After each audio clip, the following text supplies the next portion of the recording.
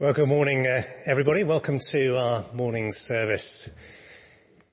It's not snowing outside today, but it is a little bit cold in the building, and it's empty as usual. But we do look forward to hopefully soon, God willing, being back together and enjoying the warmth of each other's presence and fellowship. Well, this morning we're continuing in our sermon series in Exodus, looking at what it means to be a holy people. And what we'll see this morning is how God's covenantal faithfulness is fulfilled in Jesus Christ. It's because of his sacrifice for us that we are able to come into God's presence and to enjoy a relationship with him. In Ephesians 2, it says this: "Remember that at that time you were separate from Christ, excluded from citizenship in Israel, and foreigners to the covenants of the promise, without hope and without God in the world. But now, in Christ Jesus, you who once were far away have been brought near by the blood of Christ."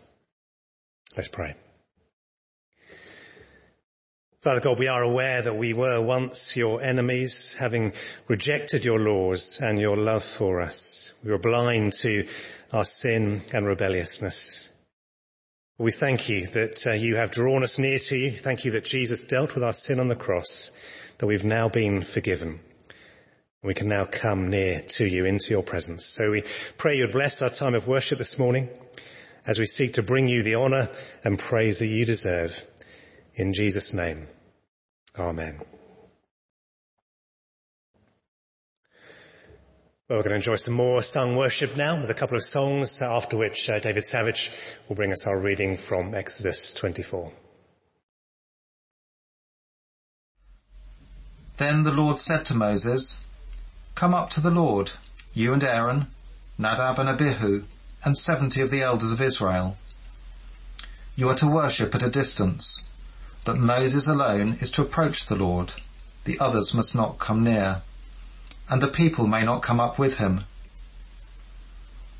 When Moses went and told the people all the Lord's words and laws, they responded with one voice, "Everything the Lord has said, we will do."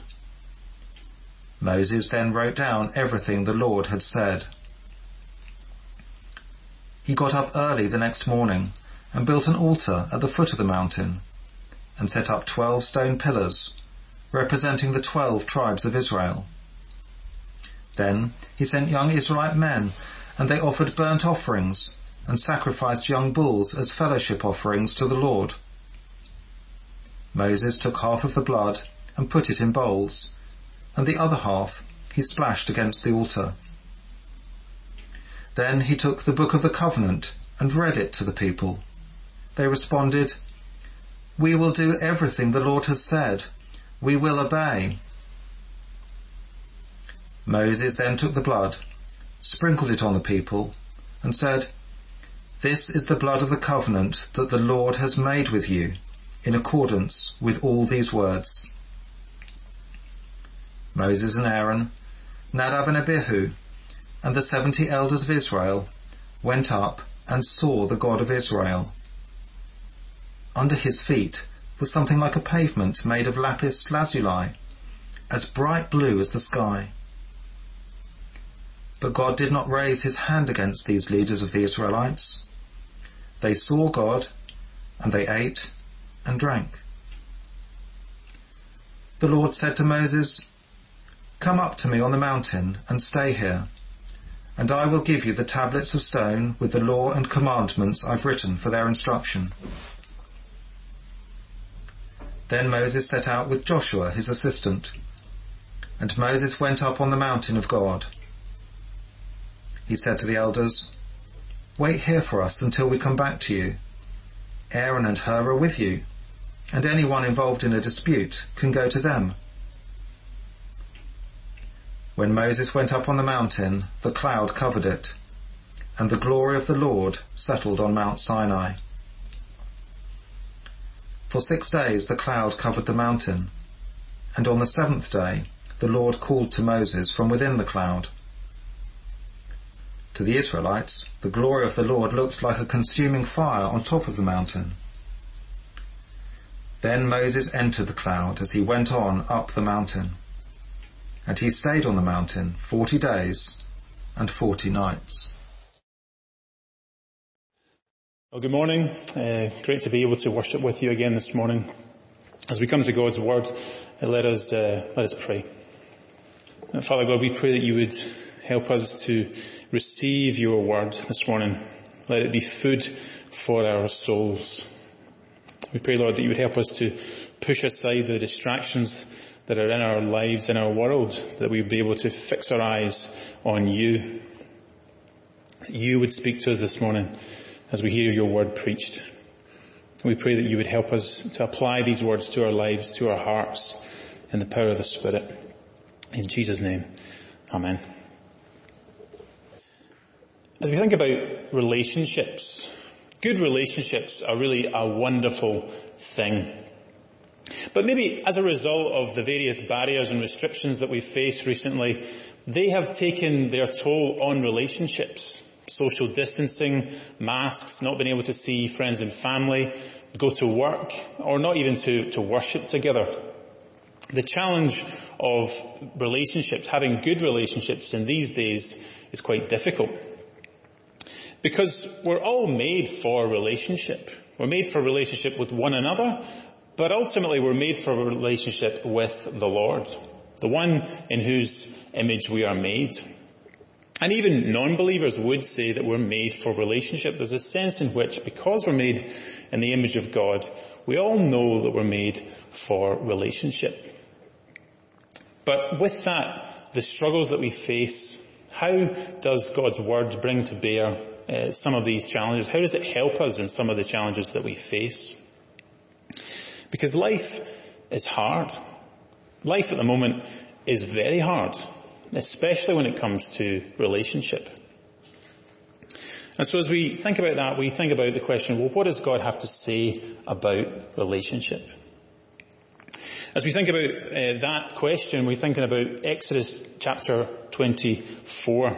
And just to kind of lay the scene, if you like, previously Israel had turned their back on God. They had gone into Egypt, I should say, and were enslaved there under Pharaoh.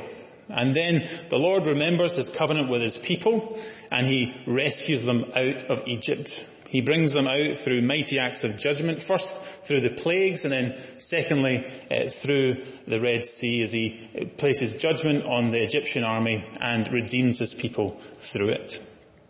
And then he gives his people the 10 Commandments, as we saw in chapter 20. And then, as last week, we heard the sort of fleshing out of that from chapter 21 to 23. How the commands of God work out in life. And so, from that, then we see what it means to be a covenant people, to live in that way. And this chapter really is an aspect of confirming that covenant. Confirming that God makes a covenant with his people to draw them into relationship.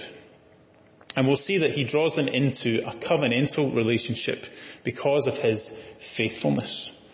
We'll see that from three angles this morning. We'll see that we can praise God for his covenantal faithfulness through the fact that he makes a relationship with us. That secondly, he invites us to enjoy our relationship with him. And then thirdly, he allows us to see the glory of a relationship with him. And so firstly, he makes a relationship with us. The Lord calls to Moses and calls him up the mountain. As he says in verse 2, Moses alone is to approach the Lord. The leaders can come up to some degree, but the people cannot come up at all. And so we see from the very start that it's God's initiative. God calls Moses up the mountain, and it's him who calls Moses. He gives Moses all the words to then give to the people. The words are the 10 Commandments we spoke about, mentioned in chapter 20, and the laws are the applications of those commandments, as Neil mentioned last week. At the heart of both is really to love the Lord, to not have any other God other than him, and to love the Lord alone. And so Moses goes back down the mountain with these commands to the people, with these words, and gives them to them. and seals them through sacrificial offerings. And the interesting thing here, if we look at verse 5, it mentions the type of sacrificial offerings. There's a burnt offering and a fellowship offering. A burnt offering symbolises holding nothing back. It is a giving of everything. And a fellowship offering symbolises communion, fellowship with the Lord, that he would make a covenant with his people.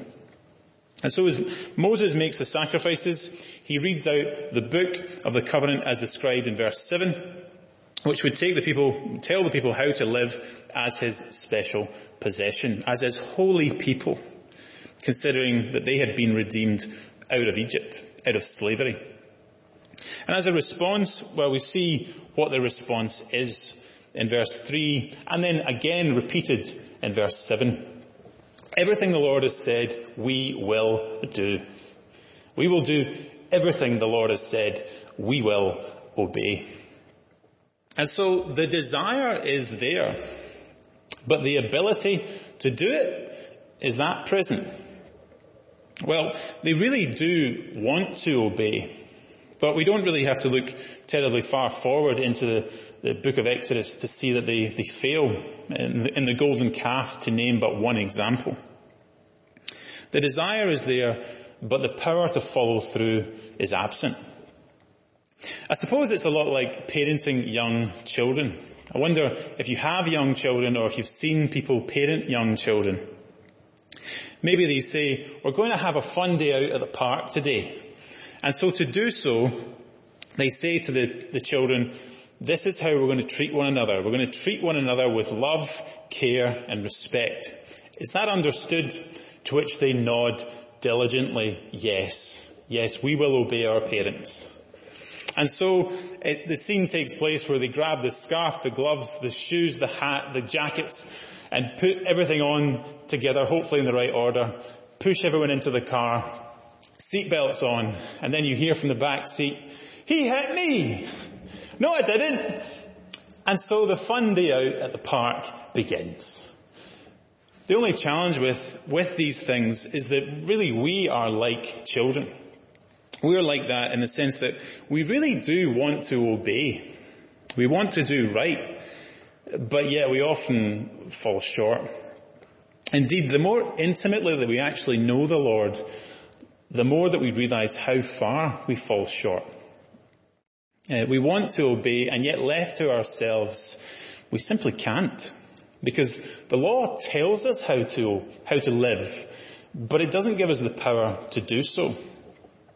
But in the gospel, Jesus gives us his Spirit that not only gives us the desire to obey him, but actually gives us the power to do so as well. And yet at times we will fall short. We will still fail. We will still sin against the Lord because sinful people sin. And yet even though we break our promises with God, he upholds his covenantal promises with us. Because it's not dependent upon our obedience that keeps our covenantal relationship with God, but upon his faithful character. And that is amazing. That God is faithful even though we are not. And in light of this, he invites us to enjoy our relationship with him. To seal the covenantal promises between the Lord and his people, Moses takes the blood from the sacrifices and splashes half of it against the altar. And this displays the covenantal promise made on behalf of the Lord, and he reads out the book of the covenant to the people, which the people then declare their part in the covenantal relationship sealed in the sacrifice. And we see that as we look at verse 8, where it says, Moses then took the blood, sprinkled it on the people, and said, this is the blood of the covenant that the Lord has made with you in accordance with all these words. It's interesting to note that it's the Lord who makes a covenant in accordance with these words. It's the Lord who initiates everything. He calls Moses up the mountain. He gives Moses the laws to share with the people, something repeated and reinforced in verse 12. And it's the Lord who makes a covenant with his people based on the words that he has shared with his people. It's not some kind of vague promise or vague covenant idea, but a specific covenant instigated by God and agreed to with promises from the people.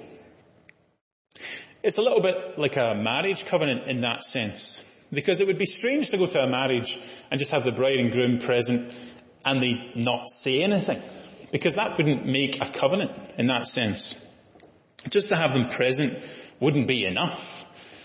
They have to make covenantal promises to one another in the sight of God, with the stipulations of that covenant to have and to hold in sickness and in health, etc. There's specific elements to the covenant. To have a ceremony without promises means that the covenant, well, it has no conditions. And that wouldn't be actually very loving at all, would it? Because it wouldn't be exclusive to the husband and the wife. And in the same way, verse 8 is also true of what it means to be a Christian, to be a follower of Jesus. To be a Christian is to live in accordance with the Word of God. As it says in verse 8, accordance with all these words, all God's Word.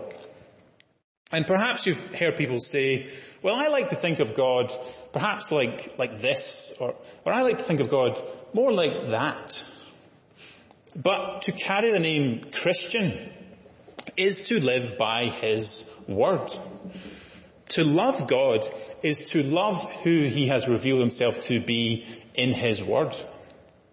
Because we can't say that we love God and not obey His Word. We can't really call ourselves Christians and yet not submit to His Word in our lives. When we open the Bible, God is speaking to us. The question is, are we listening? And will we receive His Word in our lives by faith?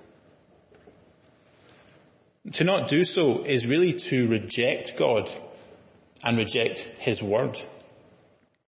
But if we love His Word, if we treasure His Word, then we can really enjoy a relationship with Him. And this is the awesome thing that Moses and others experience, as we see in verse 9 to 11. As it says, Moses and Aaron, Nadab and Abihu and the 70 elders of Israel went up and saw the God of Israel. Under his feet was something like a pavement of lapis lazuli, as bright blue as the sky. But God did not raise his hand against these leaders of the Israelites. They saw God and they ate and drank. So Moses and others go up the mountain and they see God. They see God. But there's a problem in the sense that it says in the Gospel of John that no one has seen God. And then later in Exodus, in chapter 33, it says that no one has seen God and lived. So how do we square that circle? Well, as it describes in verse 11 and also verse 10, it's not that they saw God in His fullness, but that they saw a glimpse of God. So in a sense, they didn't really see Him entirely. They didn't see Him in His fullness.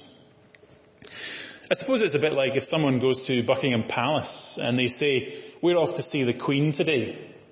And what they mean by that is that they're going to go to the palace, take some photos outside the palace, and perhaps maybe see the royal entourage passing by, where they might see a glimpse of the Queen.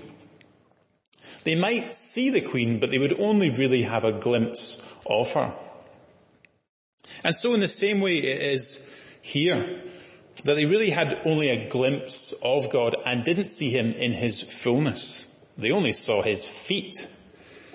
And the amazing thing in all this is that they're able not only to be in the presence of God, but they're able to have a meal with Him. As it mentions there in verse 11, but God did not raise his hand against these leaders of the Israelites. They saw God and they ate and drank. As the Israelites had been sprinkled with blood, they were now considered to be holy and set apart. They had been cleansed so that they could enter God's presence. And yet they knew that they would continue to sin. They knew that they would need sacrifices to be made to appease the holy wrath of God, because otherwise they would be consumed in his presence. But now for us in Christ, we can enter God's holy presence, not by the blood of animal sacrifices, but by the blood of Jesus Christ, who was sacrificed on our behalf.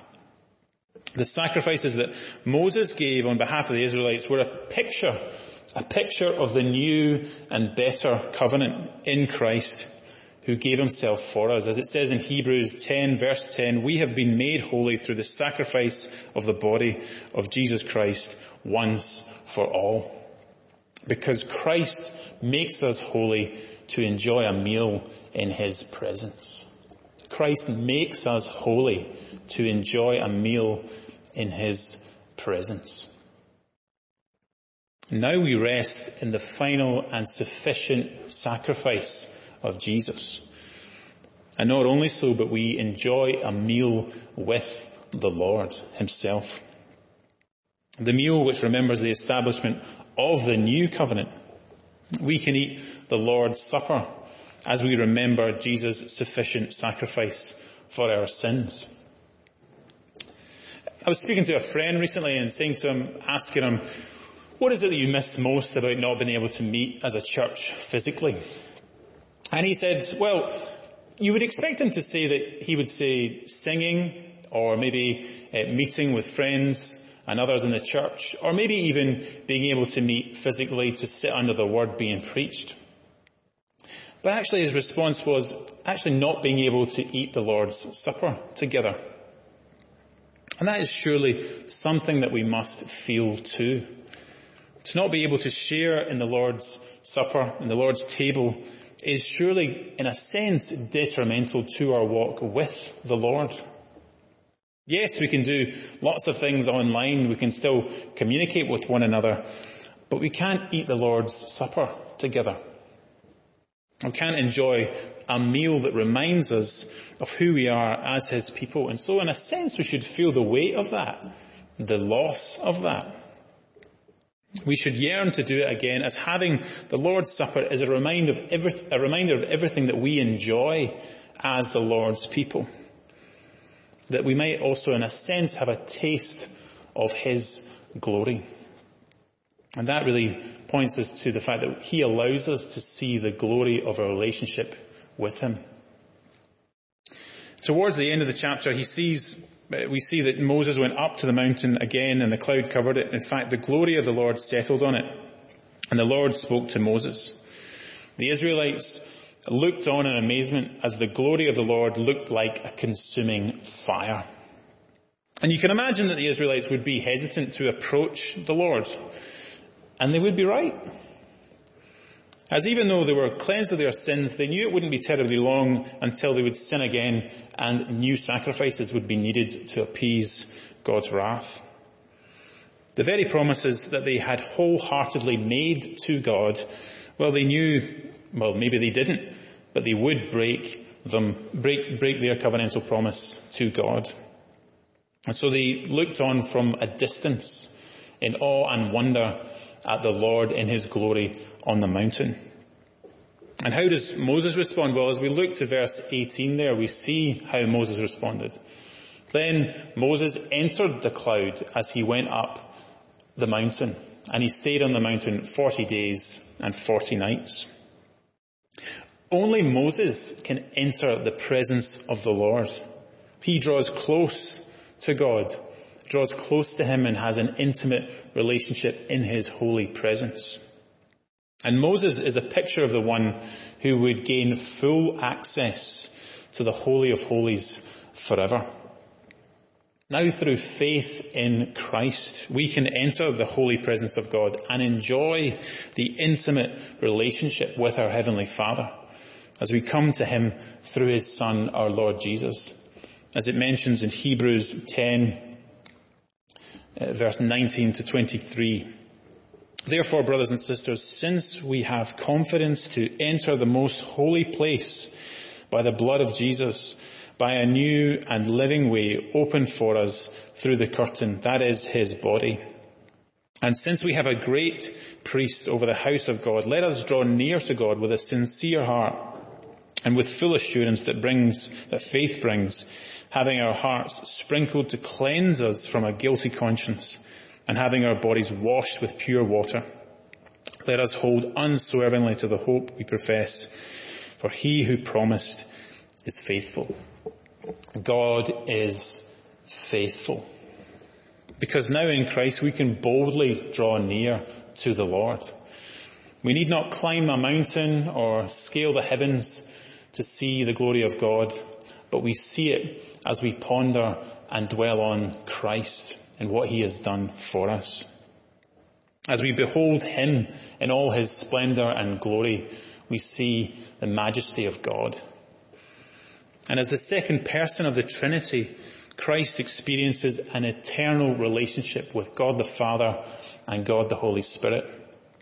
Because God the Father loves us so much, He sent His one and only Son into this corrupt and fallen world.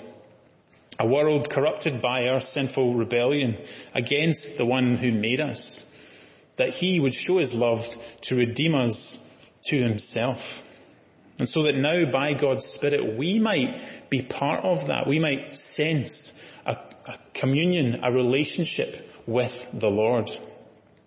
So when we trust in the Lord Jesus, we can have that, we can experience that and see to some level a degree of His glory.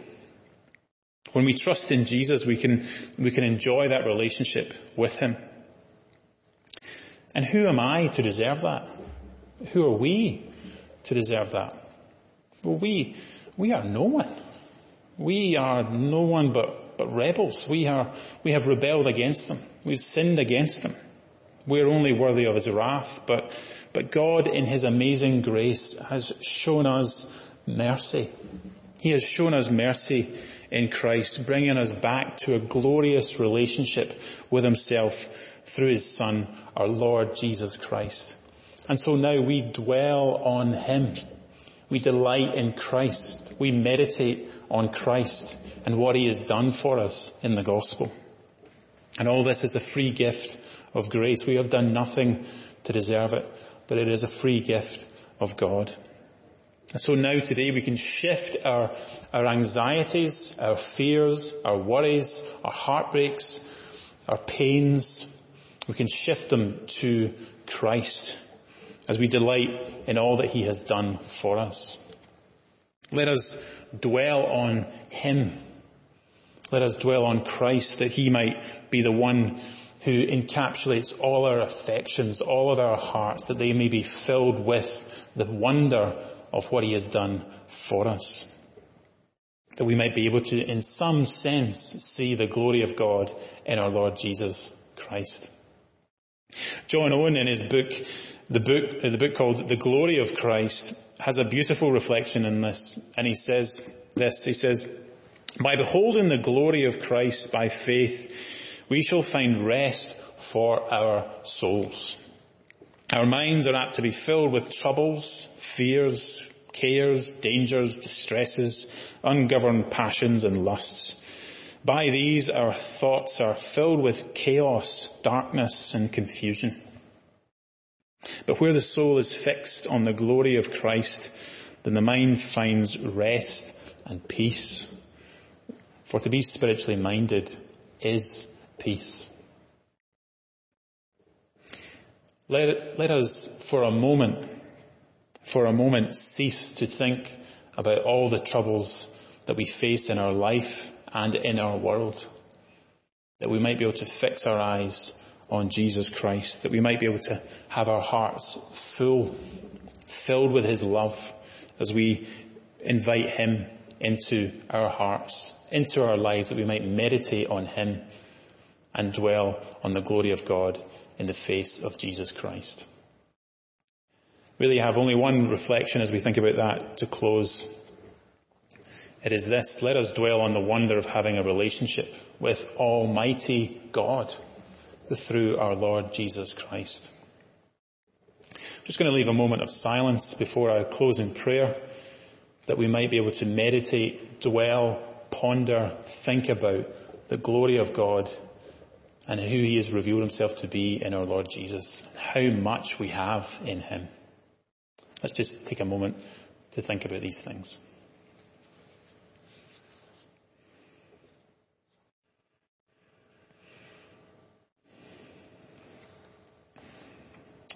Heavenly Father, we thank you for your love for us. And we thank you for the way in which you've displayed it in sending your Son into this world, that you might redeem us to yourself, and that by your Spirit we would testify that we are your children, that we have intimate relationship with you through Jesus. And we thank you, Lord, that we can look to him, dwell on him, meditate on him, who has given us every spiritual blessing in the heavenly realms, that we might be able to delight in what he has done for us, in bringing us back to you, that we might draw close to you, Lord, as you draw near to us. And so, Father, we pray that you would help us to fill our minds, fill our hearts with your love and what you've done for us in Christ. Help us, Lord, to do that, to fill our minds and hearts with your love and your goodness to us, displayed in Jesus. In his name, amen. Well, we've heard this morning of the wonder of having a relationship with our Almighty God through Jesus. It's a wonderful thing. But of course, relationships we need to work on, we need to develop and grow. Although God's faithfulness towards us never changes, it's very easy for us to be distracted and stray away from him. So let's pray as we finish that we would grow in that relationship with him and by his Spirit have work in our lives. I'm going to read a prayer from Paul to the Ephesians, which is a prayer which is relevant for us today. Let me pray.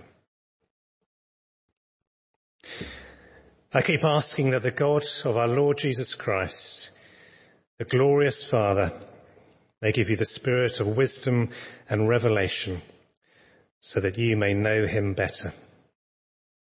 I pray that the eyes of your heart may be enlightened in order that you may know the hope to which he's called you, the riches of his glorious inheritance in his holy people, and his incomparably great power for us who believe. Amen.